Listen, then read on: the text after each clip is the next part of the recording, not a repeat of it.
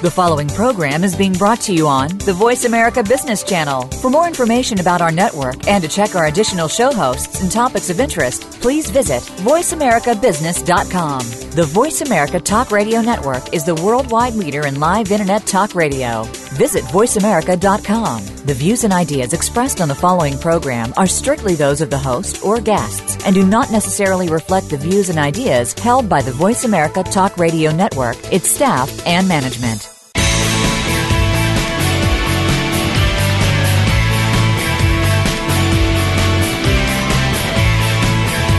Welcome to the Bob Pritchard Radio Show. Did you know that over 95% of all businesses fail within the first 10 years? By listening in to what Bob's guests have to say, plus direction from Bob Pritchard himself, it's our intention that you won't be among those statistics. Now, here's your host, Bob Pritchard. Hello, world. Welcome to the Bob Pritchard Radio Show on Voice America Business Channel. We're heard in over 60 countries around the world. We're proud to be the number one global business radio show for entrepreneurs. I really appreciate your comments and your emails and your suggestions. So please keep sending them. They're very helpful when putting the show together. This show is primarily about entrepreneurs, providing you with information that can assist you to become more successful. It's bloody tough out there to be successful. So by listening to this program and listening to what my guests have to say, you can avoid making mistakes that others before you have already made. Almost the first step that entrepreneurs take after they create their product is to hit up all their family and friends for as much money as possible. And it's hard. The next step is to look for an angel investor to top up that money to give you what you believe is sufficient to launch the product. And it's, in my experience, never ever enough. But I'm always surprised at just how little most entrepreneurs know about how angel investors work. What is it that makes angel investors interested in you? And what makes them decide to give you, somebody they hardly even know, a bunch of their hard-earned money? So I thought it might be interesting to discuss 7 common myths about angel investing. Now, there's a new book by Scott Shane called Fool's Gold about the myths of angel investment. That book makes for very interesting reading. Now, myth number 1 is that angel investors are like VCs. They just invest less. Well, actually, that isn't true. Angel investors are far more varied in their investment than venture capitalists. And while VCs tend to focus almost exclusively on high-growth industries like technology, angels will invest in anything from the local dry cleaners to a restaurant. They also tend to stick with industries they're familiar with. They're also far more hands-off than VCs. VCs tend to get involved in your business, where angels spend less than an hour a week with the companies that they invest in. Surprisingly, only 5% of entrepreneurs who get angel funds go on to get VC funding. And I would have thought that number was a lot higher, but that's a number, 5%. Myth number 2 is that most angel investing is done by organised groups, like an angel group. Now, groups only account for 1 investment in every 50 of all angel investment dollars. The other 49 out of every 50 is from single individuals. The third myth about angel investors is that they're wealthy and savvy investors. Not true. Only 21% of angels meet the SEC's requirement for being an accredited investor. As you probably know, an accredited investor is an individual making $250,000 a year, or a couple making $350,000 a year, or someone with assets of more than $1 million. So only 21% of angels meet that criteria. So you're dealing with a bit better than average Joes. What's more, over 90% of angels don't make any money on their investments. Only 2% of businesses that they invest in actually become IPOs. And the most extraordinary fact is that 85% of angels don't do any research on the sectors of the businesses they invest in. So, the fact that they don't do any research in their investments is almost unbelievable. However, it makes it easier for we guys that are out there trying to raise angel dollars. The fourth myth about angel investors is that they frequently invest 50 to 100 grand in a business. I spoke to some people and they thought that angels would invest up to $1 million. Well, the average angel investment is only 10 grand. So if you're after $1 million, you've got to get 100 of them. You've got to get 100 investors. Pull yourself up to $1 million. The fifth myth, it's hard to say myth. And the fifth myth about angel investors is that they usually invest in businesses of people they barely knew beforehand. Of all business investments in startups, 92% are made by friends and family. Only 8% of investors are made by an angel who isn't one of these. So start with your friends and family. That's obviously the way to go. Myth number 6 is that angels are looking for ideas. Well, that simply isn't true because ideas are a dime a dozen. You walk down the street, you talk to 100 people, 100 of them have got an idea. What angels are looking for is ideas backed with teams that have traction and are already showing they can execute. Myth number 7 is that they're wanting to own a share of a long-term healthy business. They don't. Most angels want to get out after a couple of years at the most, and then they want to sell it for 10, 20 or 50 times what it cost them. Owning a piece of business does nothing for them if they can't get out fairly soon. So there's some of the surprising facts about angel investors. So let's look at the other side of the coin. What is the viewpoint of angel investors themselves? So here's a summary of what a number of angel investors had to say in a recent interview. So this is what angel investors say will make them sit up and take notice of your pitch and give you money. Firstly, investors look for factors that reduce the innate risks in startups. They lose 8 out of 10 startups, they lose money. So they're already prepared to lose money. So they want to minimize that risk as much as possible.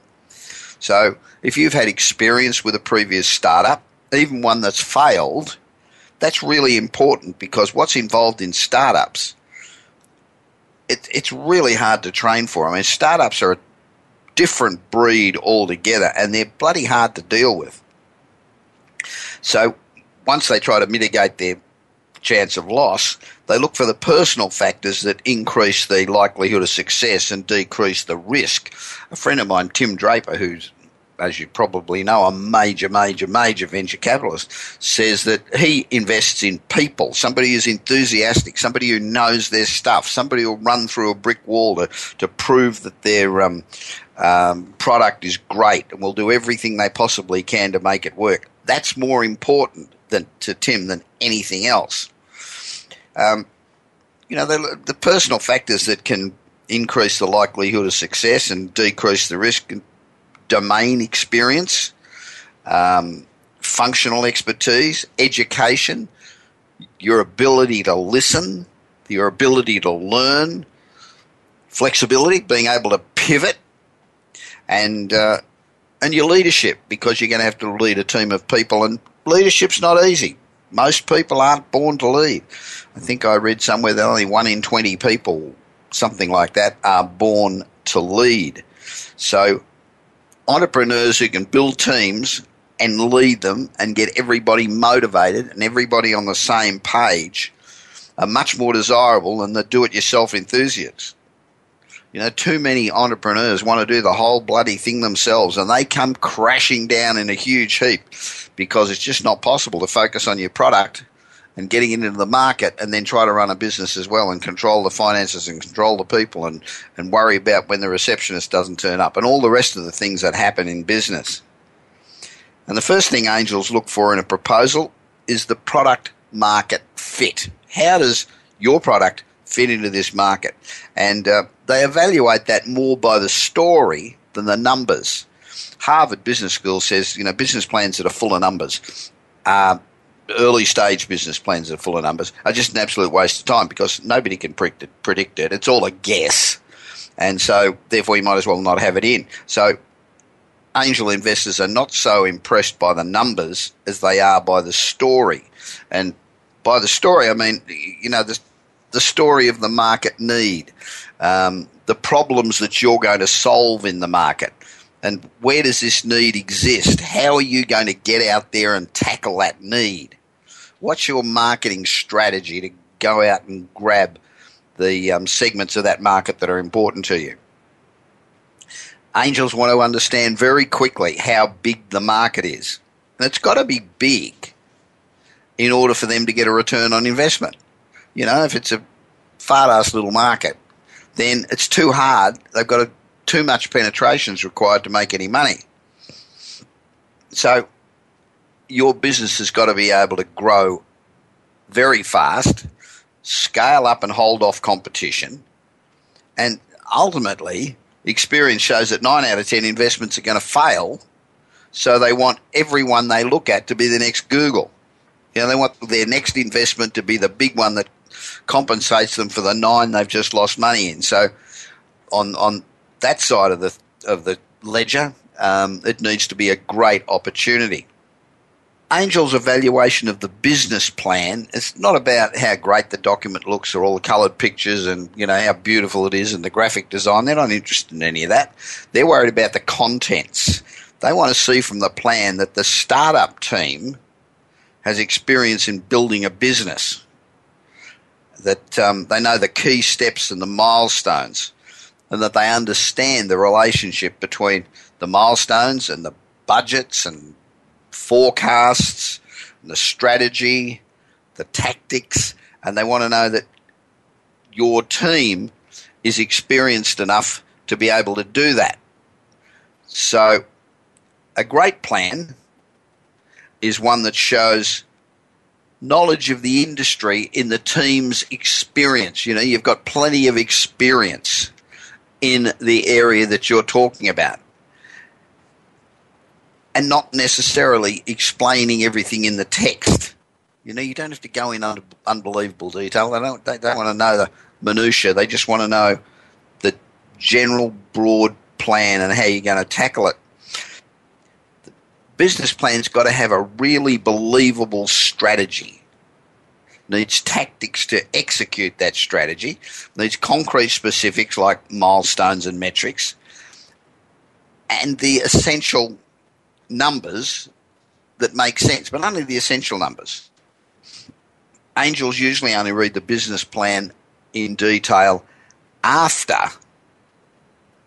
they're interested in the product. So it's part of the due diligence process after they've already said, okay, I like this product. This is a great product. So now I'll look at the business plan to make sure that these guys know what the hell they're talking about. So the business plan doesn't have to make the first impression. It comes much later in the process, and it's simply a due diligence tool. The majority of startups will attract angels only if they have a business plan. If you don't have a business plan, you are not going to get an investor. So you need a really good business plan. And that eliminates a whole bunch of projects. Just, they'll have a look just at the summary, the first page summary, and decide whether or not they're interested in going further. And or the pitch. If you sit down and you pitch them and you're not impressive and you're not enthusiastic and you don't know what you're talking about, no matter how good your bloody business plan is, they will not invest in you. Finally, you've got to keep the plan lean. Don't show off. Don't make it a 78-page business plan. They are not interested. So they'll evaluate your knowledge of the market or the science based on your track record. So that's why it's so important to surround yourself with people that really know their stuff in that field, not friends that you've picked up along the way. And they want to look at your job history. Now, angels generally skim through and look for the specifics that interest them, and every investor's got a different hot button. So it's hard to plan it out beforehand, depending on who you're pitching it to. Remember, there's no such thing as a great summary or a great plan if your management team's lacking. Summaries and plans are great based on content, and the content begins with the credibility of the team that you're going to put in there to execute it. Lack of a highly credible team, experience in the project area being proposed, going to stop interest in the project dead cold. So putting a value on investment, that's always difficult. So it's important to understand what type of growth potential angels investors are looking for. Now, because over 90% of them fail, it's a hit and miss business. So the hits pay for the losers. Every investment has to look like it's great. So what's the most important thing an entrepreneur can do to get the angel's attention? A couple of the best ways are setting up a GUST profile, G-U-S-T, or listing on Angel List. Networking at Angels at some event or another is never going to work, and email proposals are drowned out with just so many emails. The best advice is to get cracking. Get going. Don't wait for funding. Do something like Kickstarter. Get early clients or letters of intent. The validation is sales. So I was really surprised to learn that 68 million Americans travel overseas each year, and 13 million of these tourists are either injured or get so ill on the trip that they need to seek medical attention. That's 13 million American tourists get sick or injured. So just imagine you're in Peru, you're not feeling well, you don't speak Spanish, you don't know how to find a doctor or a hospital, but you know you need urgent help. So what do? Well, my next guest, David Beeling, is the CEO of Apogee.care, A-P-O-G-E.care, and this is an organisation that will give you advice 24/7, 365, and if you're in a country where English isn't the first language, they will get a translator for you to make sure that you get the right treatment for the right injury or illness straight away. So Apogee is currently looking for investors, so if you'd like to get involved with this great opportunity, just drop me an email at bob@bobpritchard.com and I'll put you in touch. So the CEO of Apogee Care, David Beeling, is my guest. In a few short minutes, I'm Bob Pritchard on Voice America Business Channel, and I'll be back with David in just a second.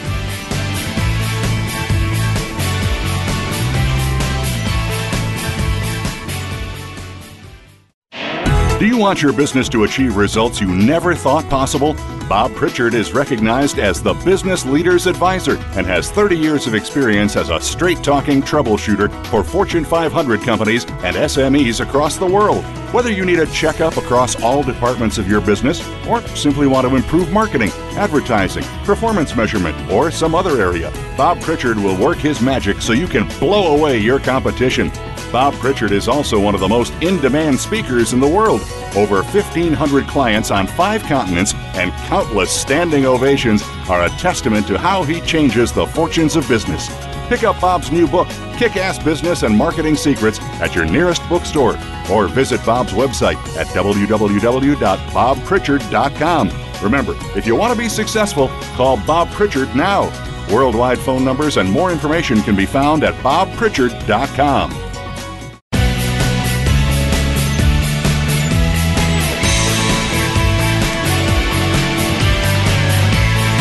You are listening to the Bob Pritchard Radio Show. To connect with Bob, please send an email to bob@bobpritchard.com. That's bob@bobpritchard.com. Now, back to the show. Welcome back to the Bob Pritchard Radio Show on Voice America Business. And we're broadcast worldwide every week.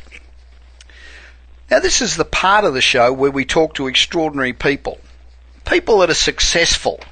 People that are making a difference to the world. Entrepreneurs. Now, entrepreneurs are the backbone of economies throughout the world, and the primary focus of this show is to assist all entrepreneurs, no matter where they are or what they're doing, to be more successful, and to bring you stories of people who have overcome odds to be successful. You know, to be an entrepreneur, you don't have to come up with the latest whiz-bang app. You could be opening a dry cleaning store. It's about getting off your ass and going out there and doing it. And one of the keys to being a successful entrepreneur is to be able to recognise a market niche and then develop a product that addresses it. Now, Dr. David Belling is the CEO and founder of Apogee Care, the world's first telemed healthcare provider for American citizens that are travelling abroad. Now, David trained at Kaiser Los Angeles, class of 2009 in OBGYN.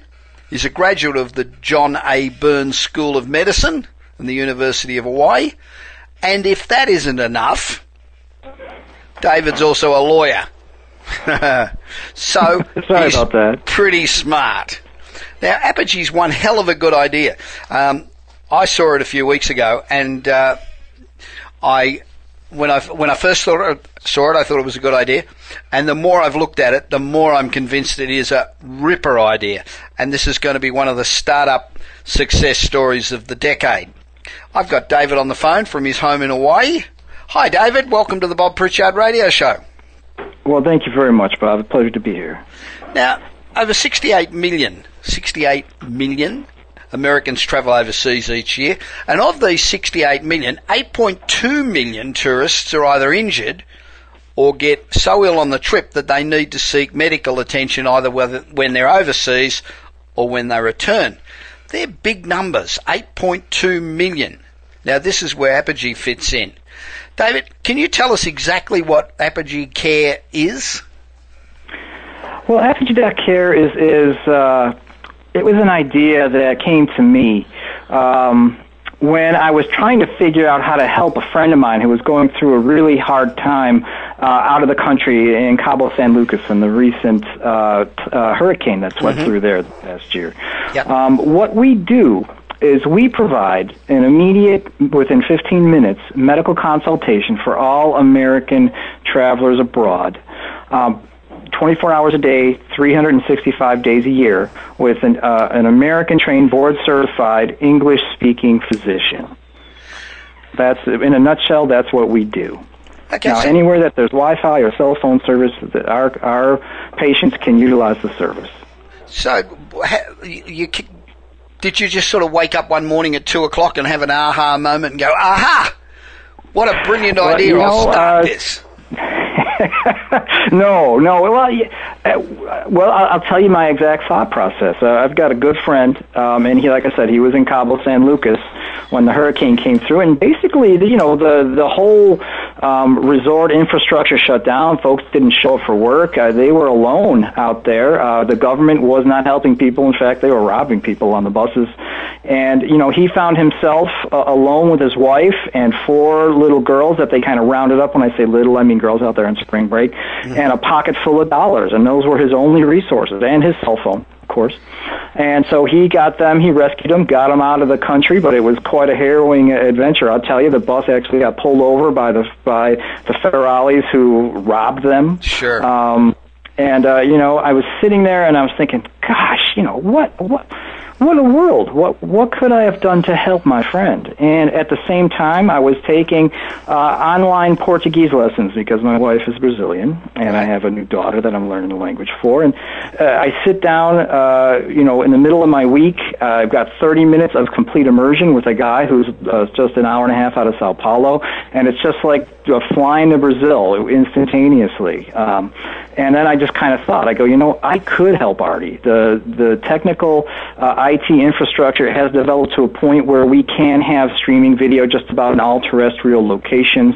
And I could have provided medical assistance to him if he needed it for whatever reason. If he, if he got cut, if he was suffering, infectious symptoms, if there could have been. We could have been face-to-face, and I could have talked to him right through his cell phone. And that's when I decided to create Apogee. Okay, so let me just get this clear in my head. So I'm in Peru. I'm not feeling well. I don't speak Spanish. I don't know how to find a doctor or a hospital, but I do know that I need medical help. So What do I do?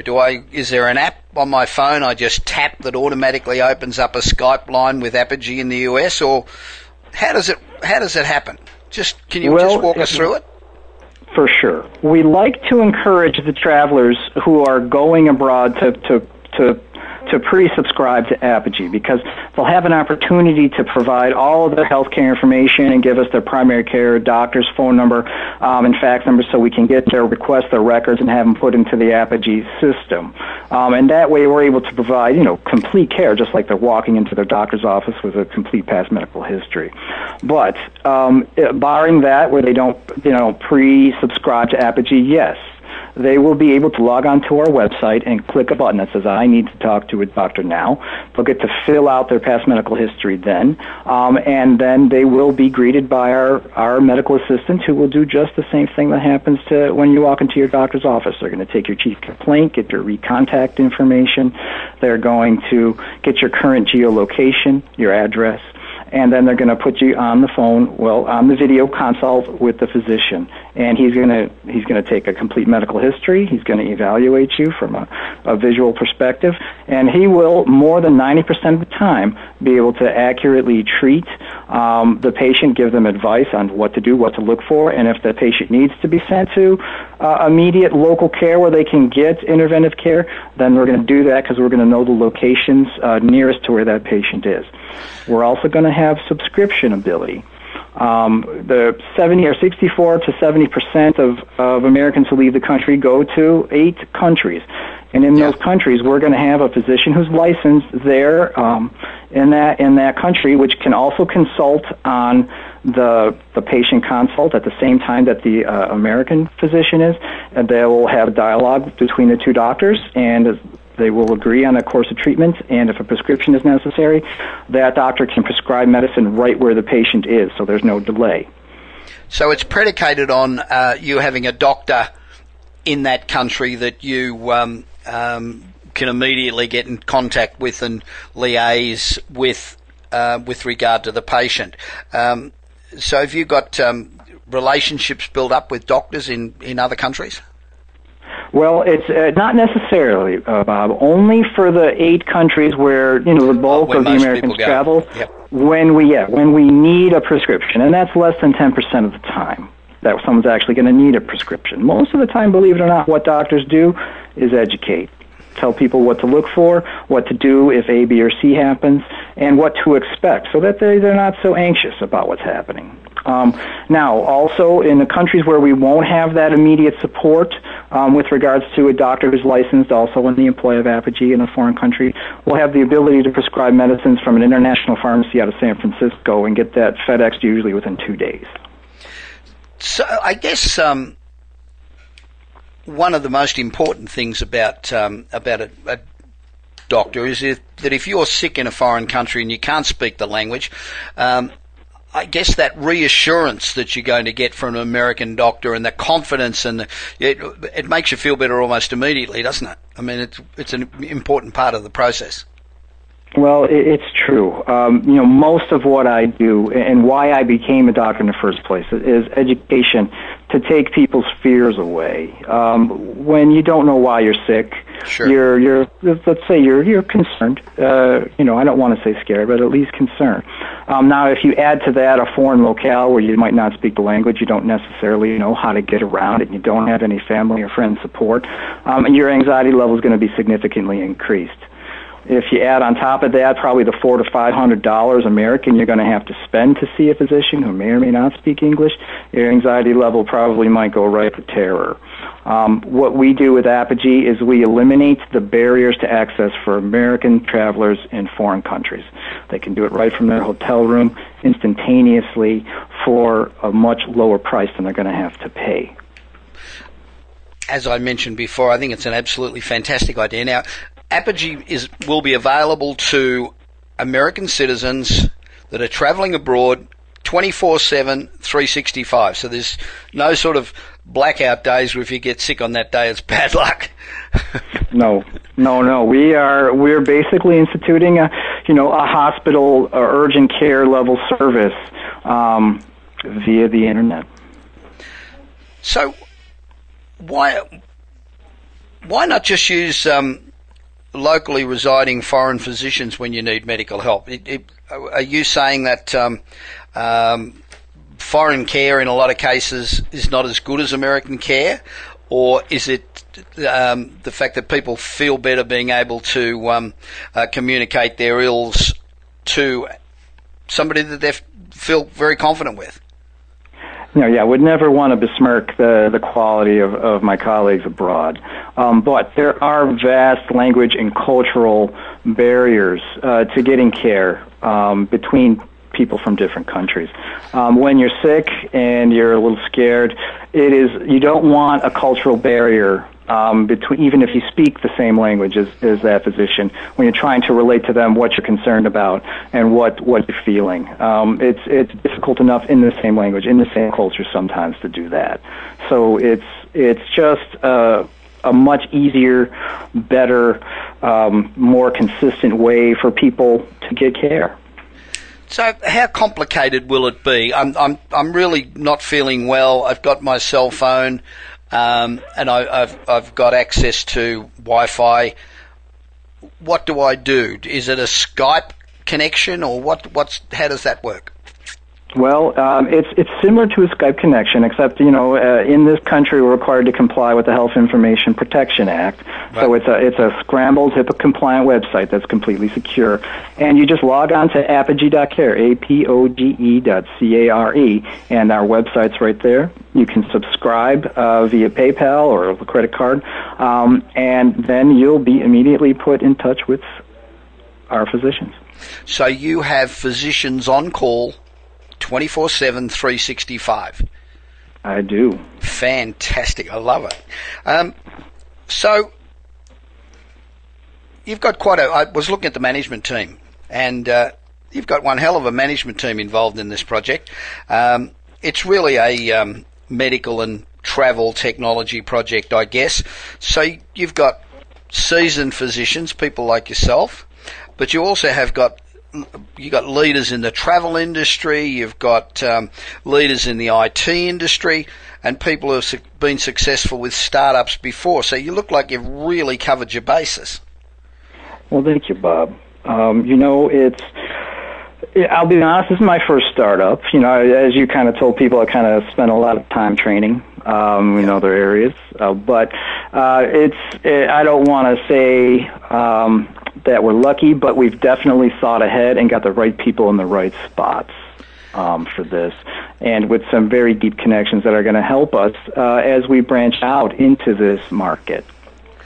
Yeah, I think it's really smart to have people in the travel industry because I guess when you're reaching out to Americans, there are so many organisations through the travel industry that could be a huge help in facilitating sign-ups and getting people involved. Well, the bulk of American travelers use an online travel agency when they travel, and for a lot of reasons. It used to be price, now it's really convenience. And we're able to reach our hottest market with a partnership via the online travel agencies and the airlines and the hotels.com and the meta search engines like Kayak and things like that, to really get the word out to people who are making that decision to travel or not. And those are the people who need to have Apogee. Yeah, and I guess there's all sorts of organisations like AARP and AAA and organisations that have huge numbers, 40 and 50 million people that do read their publications and do follow them closely, that would be a really good source of customers for Apogee. Absolutely. This product has many applications, as you kind of pointed out. The largest group of tourists, or I don't want to say tourists, but travelers, business or for pleasure, are folks in their 40s, 50s, and 60s. And, so those organizations you listed are definitely populated by people like that who are considering one or more international trips a year, as well as large corporations. American corporations keep a lot of Americans overseas every year as well. And we're able to reach out and help them improve their, not only improve their employee happiness, but also improve productivity and decrease their overseas medical expense costs at the same time. Yeah, and that's a big market too, isn't it? I think there's 6,000 American companies that have got people that travel overseas. So that's a good sized market. And you're right. If they get ill overseas, firstly, they're not happy campers, but secondly, the loss of productivity could be huge. Yeah, they've got a huge investment in keeping those people over there, and we can pretty much stop something from going from minor to serious with just the right with a 15-minute call. Get them the right medicine, keep them on their feet. So how does it work if I'm overseas and I'm really sick? I need hospitalisation, for example. How does it work? Do you contact the local hospital, or do you find a hospital that's most suitable for them, or how does that happen? Well, it can be one of any of those. The first thing that happens when they do log onto our site and subscribe and say they want to talk to the doctor is they're going to be greeted by our medical assistant, who will determine the emergency of their complaint. Right. If we feel that they need immediate intervention, they will be immediately referred to the nearest hospital or urgent care center that will meet their needs. Now, unfortunately, and a lot of folks don't know this, they may be right next door to a hospital, but it can be the wrong hospital. They may not have any English-speaking physicians. They may not, like France, for instance, has an American hospital, believe it or not, and that's where you need to go if you're an American. If you go someplace else, they're not going to be able to help you. And so those are that we can refer them to those places. Now, worst case scenario, we're talking to someone and they just collapse right on the phone or right on the Wi-Fi in front of us. We can notify EMS directly to get them. We can call their concierge in the hotel that they're in and get them, even faster service to get up to that room and rescue them. We can help in a lot of ways, even if we're not going to be primarily responsible for their care, just from our database and our information about overseas medical infrastructure. So you would contact the hospital or the doctor or whatever, tell them what the situation is with the patient, so that when the patient gets there, everybody's already briefed and knows what to do. Absolutely. David, that's pretty cool. I love this. I think it's great, and it's something that's needed. I mean, I travel a hell of a lot, and I've fallen ill overseas before, and it's really scary because you really don't know where to go. You don't know one good hospital. If you're sitting in Los Angeles, it's hard enough to sit there and find a doctor that has got, and this is unfair, I know, but that's got a number of good critiques. So if you're in a foreign country where you don't speak the language, you don't know where to look, and you're feeling ill and you're very apprehensive, it must be incredibly reassuring to be able to get onto an American doctor who's in America who says, okay, let's go through the symptoms, let's go through that. Now, this is where you should go because I know these people know the treatment, and they're good and they're reliable, and it would give you so much reassurance. Well, we think so. We honestly think that we have a service that we're going to be able to help a lot of folks, people nearest and dearest to us, our fellow countrymen, while they're in their most vulnerable, position away from the protection of the United States. And we think we can do a lot of good. And 8.5 million people that seek medical care either when they're away or immediately on their return. That's one hell of a lot of people, isn't it?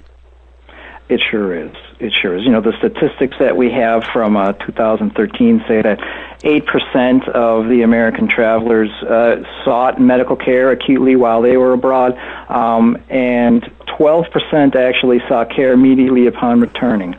So yeah, it's a large number of folks that we're going to be able to help directly. Even above and beyond that are people who, maybe lost their medicine over through the security checkpoints, and maybe they didn't even go see a doctor, but they went without the thyroid medicine for a while or their diabetes medicine for a while, which they shouldn't have done. Yeah. There's all kinds of ways we can help people. So let's say I'm overseas and I'm a diabetic and I've run out of pills. And it's a month before I get back to the US. What do I do? Same procedure. I contact Apogee and I say, I'm out of pills. Where do you go from there?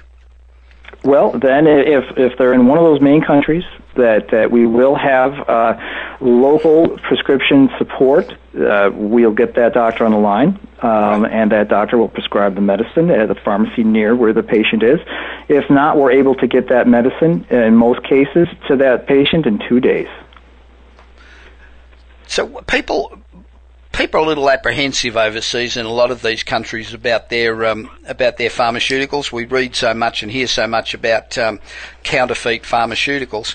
How do you guarantee that when somebody calls you that they're going to get the genuine article? Well, and that is an issue. Most of the places where we're sending medicines, most of the places where people will need us to mail them prescriptions are those places you're describing. Right. With one exception, perhaps Mexico, where we do plan on having a doctor able to prescribe medicines there, but we are able to send medicines from the manufacturers that are not expired, which is the biggest issue with medicines overseas. Oh, really? Okay. They purchase them. Is that a bigger issue than counterfeit? Well, yeah. Unfortunately, you should not keep any prescription medicines for greater than 6 months. And usually if you've been prescribed a medicine for a given time and you stop taking it, you should probably throw it away. If your doctor told you not to take it anymore, you shouldn't hold on to it. But, I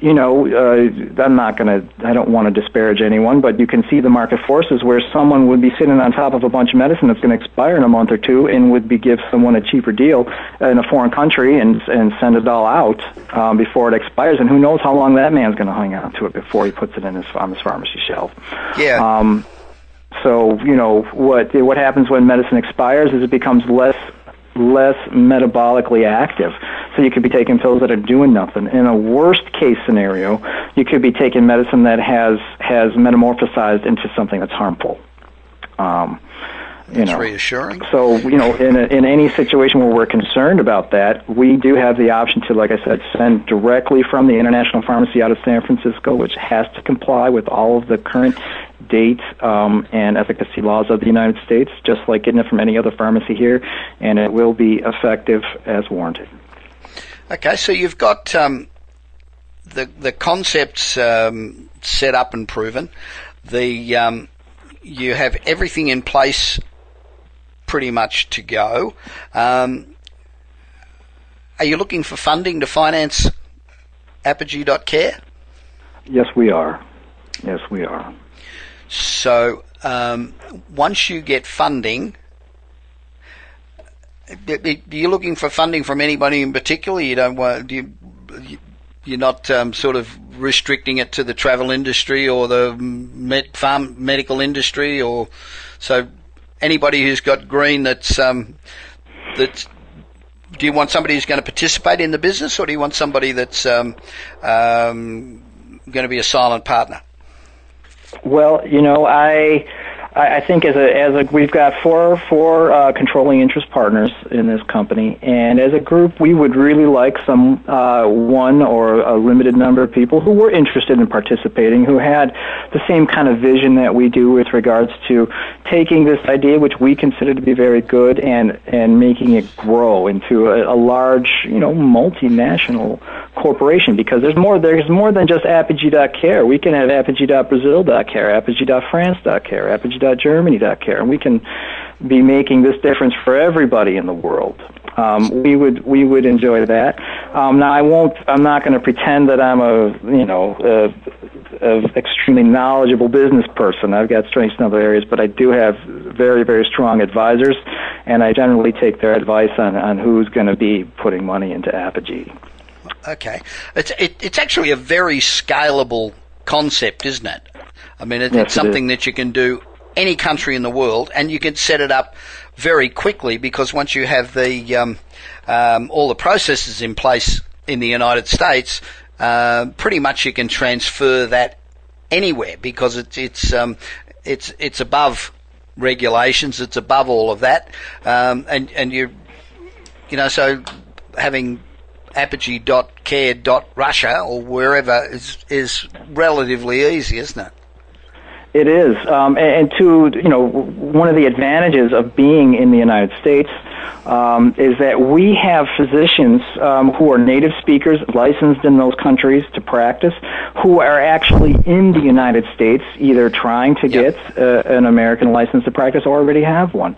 And we foresee basically keeping the entire infrastructure and support staff, along with the medical staff, generally here in the United States. Obviously, we're going to have boots on the ground in the countries out there for administrative purposes with regards to the legal requirements and things of that nature. But we can keep most of it here, which centralizes it and makes it a lot cheaper to keep going when we expand to other countries. Yeah, there is an amazing diversity of people here and qualified people here, isn't there? They're probably unlike anywhere else in the world. I think so. So, what are your goals for Apogee concerning expansion and growth? Firstly, in terms of geography, is that the first step? Expand geographically? I think so, because Bob, I don't know why other people haven't done this yet, but I think it's coming. And I think that, I'm looking at it as a land grab right now. We want to get out there, we want to make a difference, and we want to get big fast to basically impede competition as much as we can.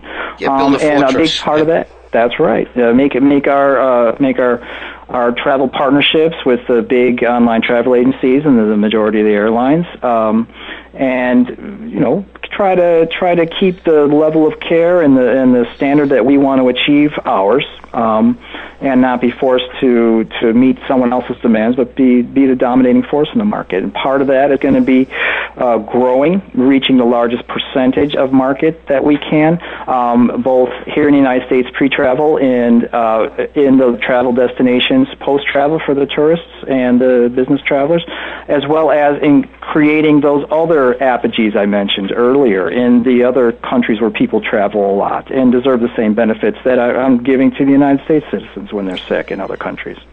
Yeah, when you actually do the numbers, I've just scribbled down a few numbers on the back of the pad here. This could be for an investor. I'm not sure of the amount of investment required or the percentages required, and I'm not going to go into that at the minute. But irrespective, just looking at the numbers on the back of a pad, unless I've misplaced some decimal points, the potential is just absolutely enormous.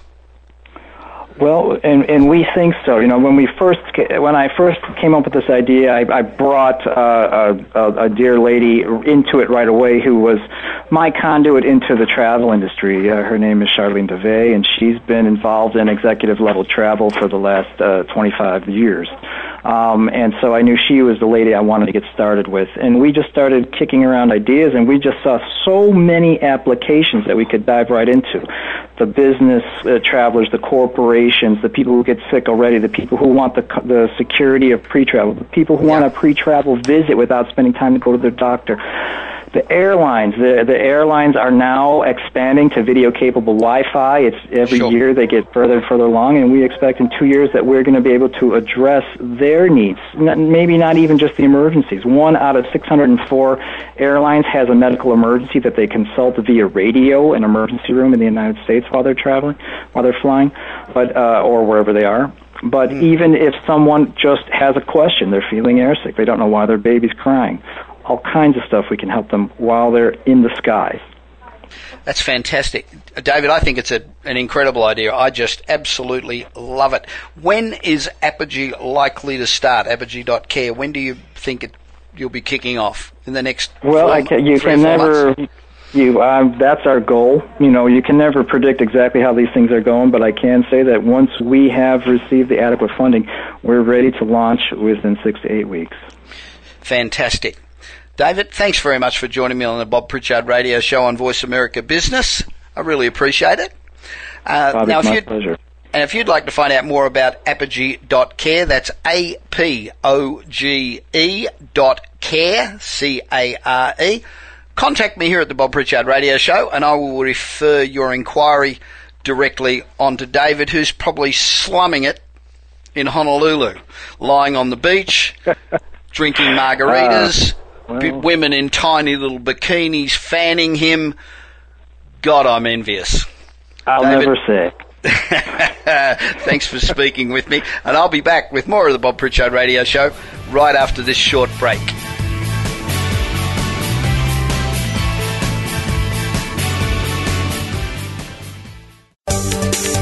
From the boardroom to you, Voice America Business Network.